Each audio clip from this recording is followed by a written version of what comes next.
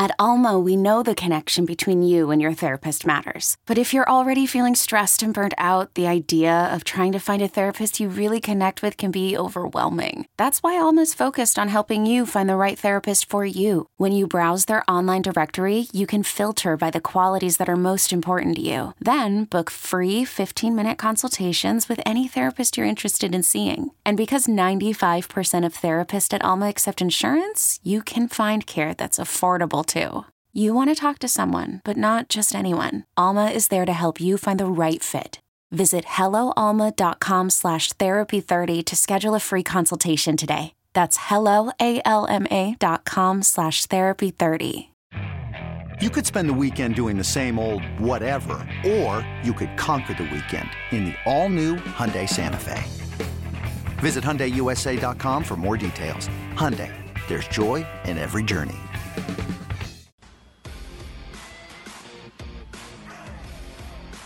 Being chased as he heaves it down the bay, and the man is there.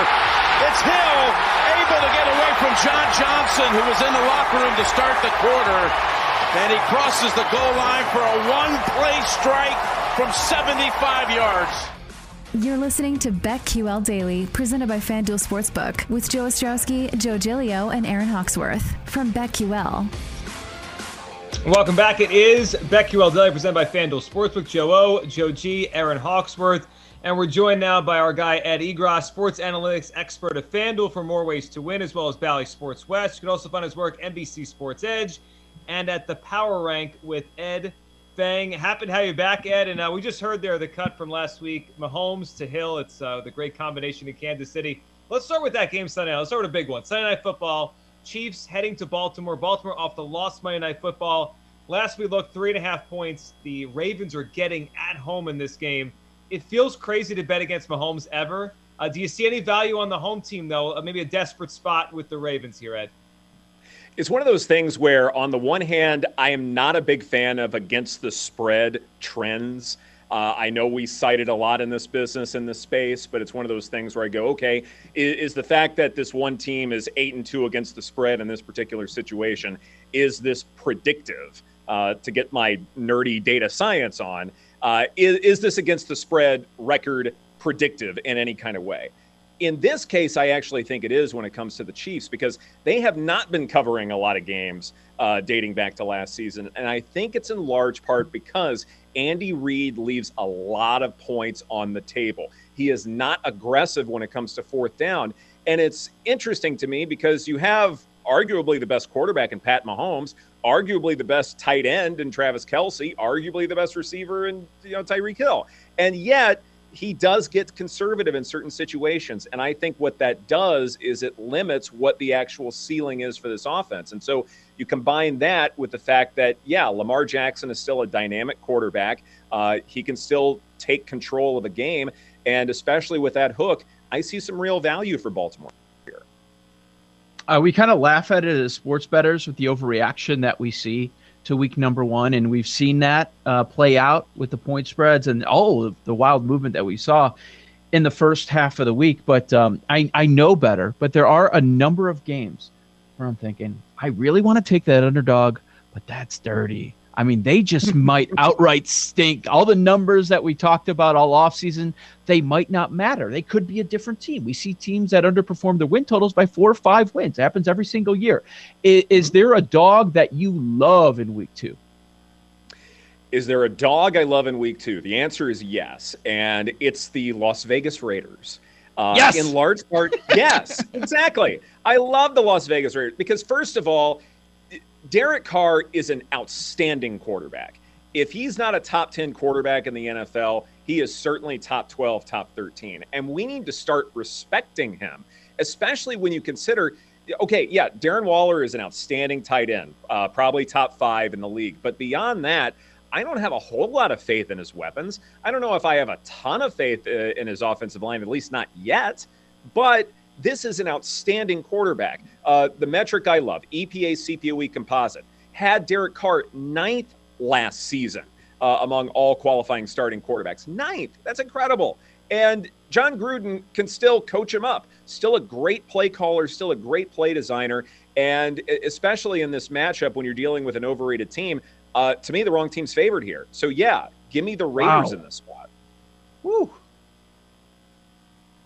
That's a big one. Yeah, you know what, Ed?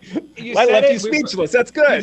You did, because both Joe and I were on it earlier. We were talking about that side of the game, the Raiders. But when you said it there, the wrong team is favored in the game, that struck me. Because, once in a while, the reactions to week 1 versus week 2, that will throw some of these lines off. You're like, man, that moved a lot. Let's go to a game that has moved a lot. The look-ahead line versus week 2 line. Seattle. 5.5-point favorites now over Tennessee. This is a big difference versus the look-ahead line. Do you think this one is too much of an overreaction, or based on week 1, is this right? Seattle looked great, and the Titans looked awful in week 1. Well, first, quick digression here, which will sort of answer your question. I love the over here. I know it's a high total, but I like the over here. In large part because, yes, week 1 was awful for the Titans in a variety of ways, but I think that's in part because you have this dynamic playmaker in Julio Jones, who is phenomenal when it comes to the curl route, and he's having to play a little bit differently. I mean, it's incredible that Julio Jones had just 6 targets in that game. To me, it should be much, much higher than that. And I know 6 isn't like a small number, but when he's your best receiver, if not your second best receiver, I want to get the ball to him more, especially if I'm trailing significantly throughout the entire contest. So that's part of it. Yeah, Seattle and Russell Wilson, they're great. No doubt about that. Not taking anything away from them. But can Tennessee keep up in a game like this? The infrastructure, to me, suggests yes.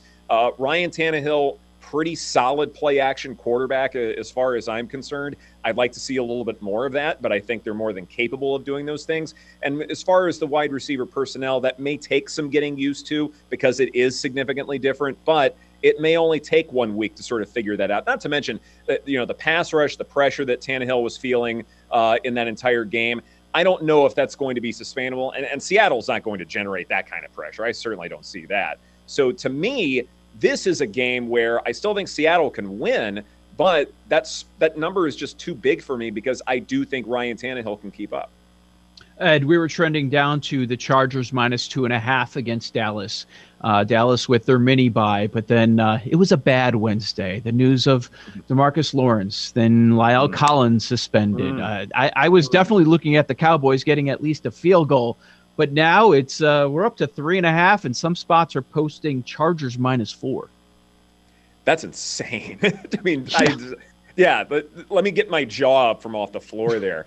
It's something where, and not only that, but I think the other thing too, like, okay, put all the injuries aside for just one moment and put everything to one side in terms of who's playing, who's not playing.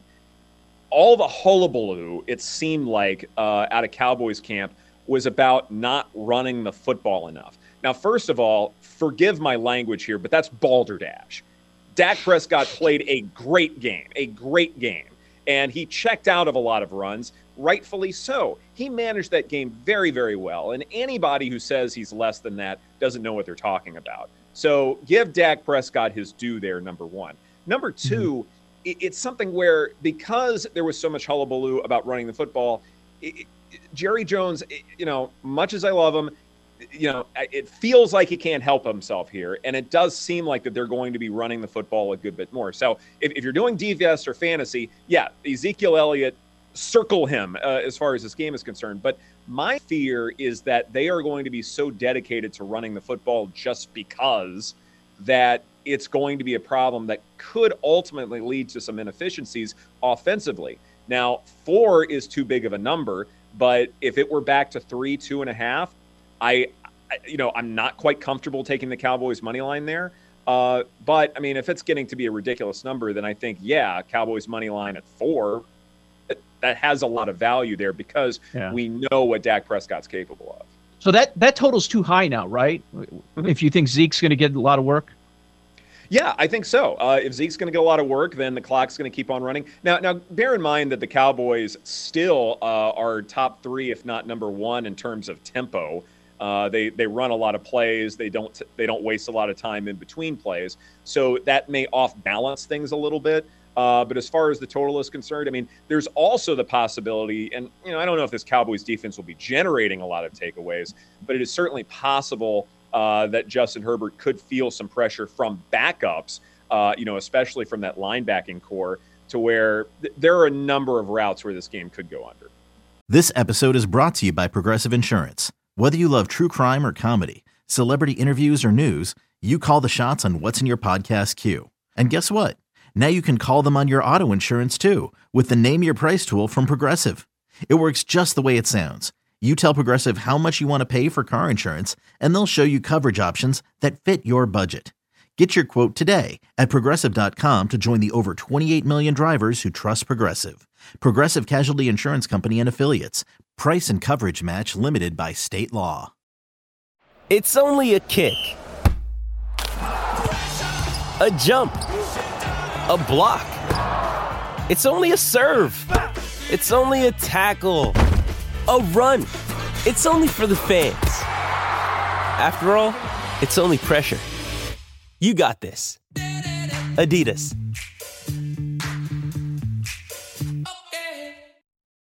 Ed Egros, FanDuel, joining us here, talking some NFL Week 2. Ed, it's always interesting early in the season when a team surprises in Week 1, does something we weren't expecting in Week 1, big performance, like, all right, do I buy this? Do I not? It leads me to Eagles at Niners. I think it's one of the games of the week. I love the game. I think it's really fascinating. But the Eagles are one of the biggest surprises after Week 1. They didn't just win against Atlanta. They dominated. You look at every number, yards per play, their defense, their offense, DVOA, it's all great. Are you buying what you saw from the Eagles in Week 1? Do you think that was for real? And if you're not sure yet, how much more do you need to see? One more good performance, two more to say, all right, maybe they're a surprise team? I do need to see a little bit more from Philadelphia to be comfortable.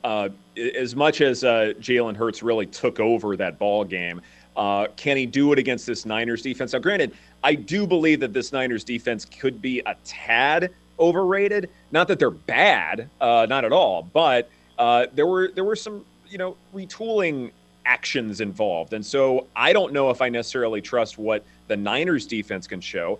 It may be closer to an average group as far as that's concerned. But, the bigger picture here is, all right, yeah, Jalen Hurts looked fantastic against Atlanta. Fine. Challenge is going to be a good bit bigger. And can he keep up with Jimmy Garoppolo and all the weapons that he has as his disposal? What we're seeing out of San Francisco is something really special. Yeah, Deebo Samuel, phenomenal performance against the Lions.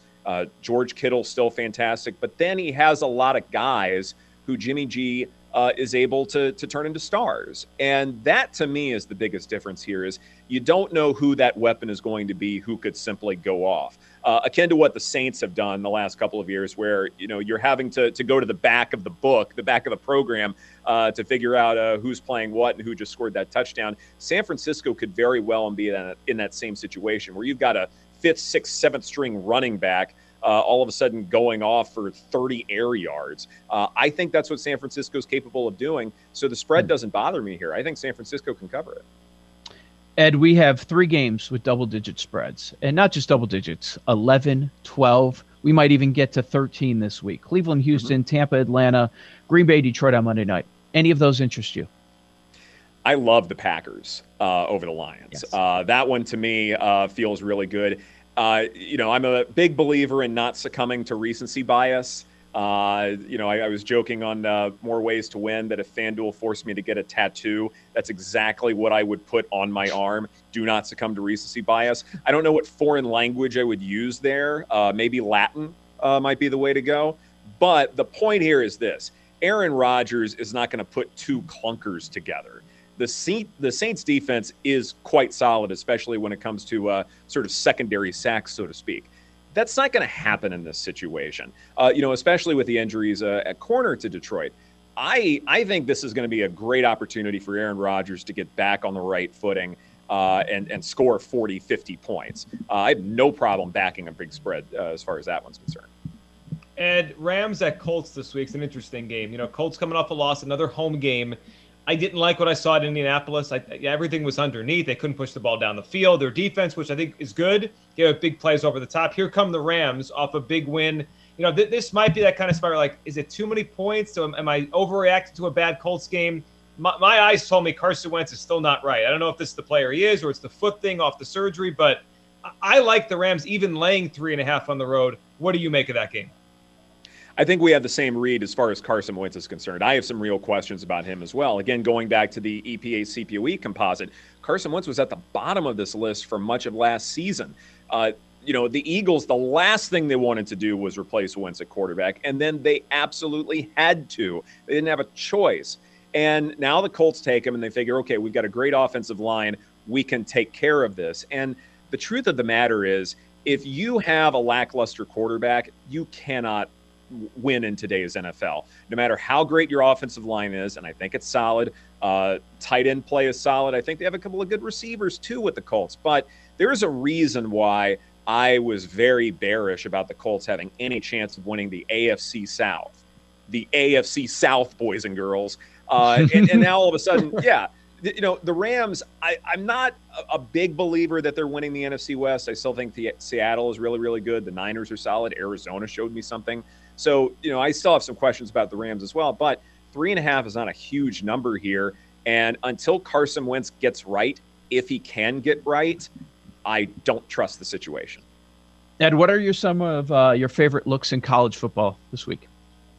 So one thing I like a lot is Virginia covering against North Carolina, in large part because, what did we see from Sam Howell last season? Was it a sign of things to come for him, or was it that season opener against Virginia Tech where he had a clunker there? I have some real questions. Meanwhile, Brennan Armstrong, quarterback for Virginia, I believe he's number 1 among Power 5 starting quarterbacks in PPA. So he can obviously sling it. One of the better passing attacks in Virginia. And, what are we getting from Sam Howell? Is it, a sign of things to come, or was that one game, a real issue there where 2021 is sort of falling back down to reality for him? So that one is interesting. The other one, too, that I like a lot, A&M against New Mexico, an enormous spread that should be even bigger. This will be a great opportunity for the Aggies to prove why they should be a top five team in America. I expect them to win by at least 5.5, 6 touchdowns. Great stuff, Ed. We always appreciate having on. Ed Egros of FanDuel, More Ways to Win, as well as Bally Sports West. You can also find his work, NBC Sports Edge, and the Power Rank with Ed Fang. We'll do this again soon, Ed. We appreciate it. Coming up on the other side, we have Michael Felder joining us next. Talk some college football analyst for Stadium. Joe O, Joe G, Aaron Hawksworth. This is BetQL Daily, presented, as always, by FanDuel Sportsbook on the BetQL Network.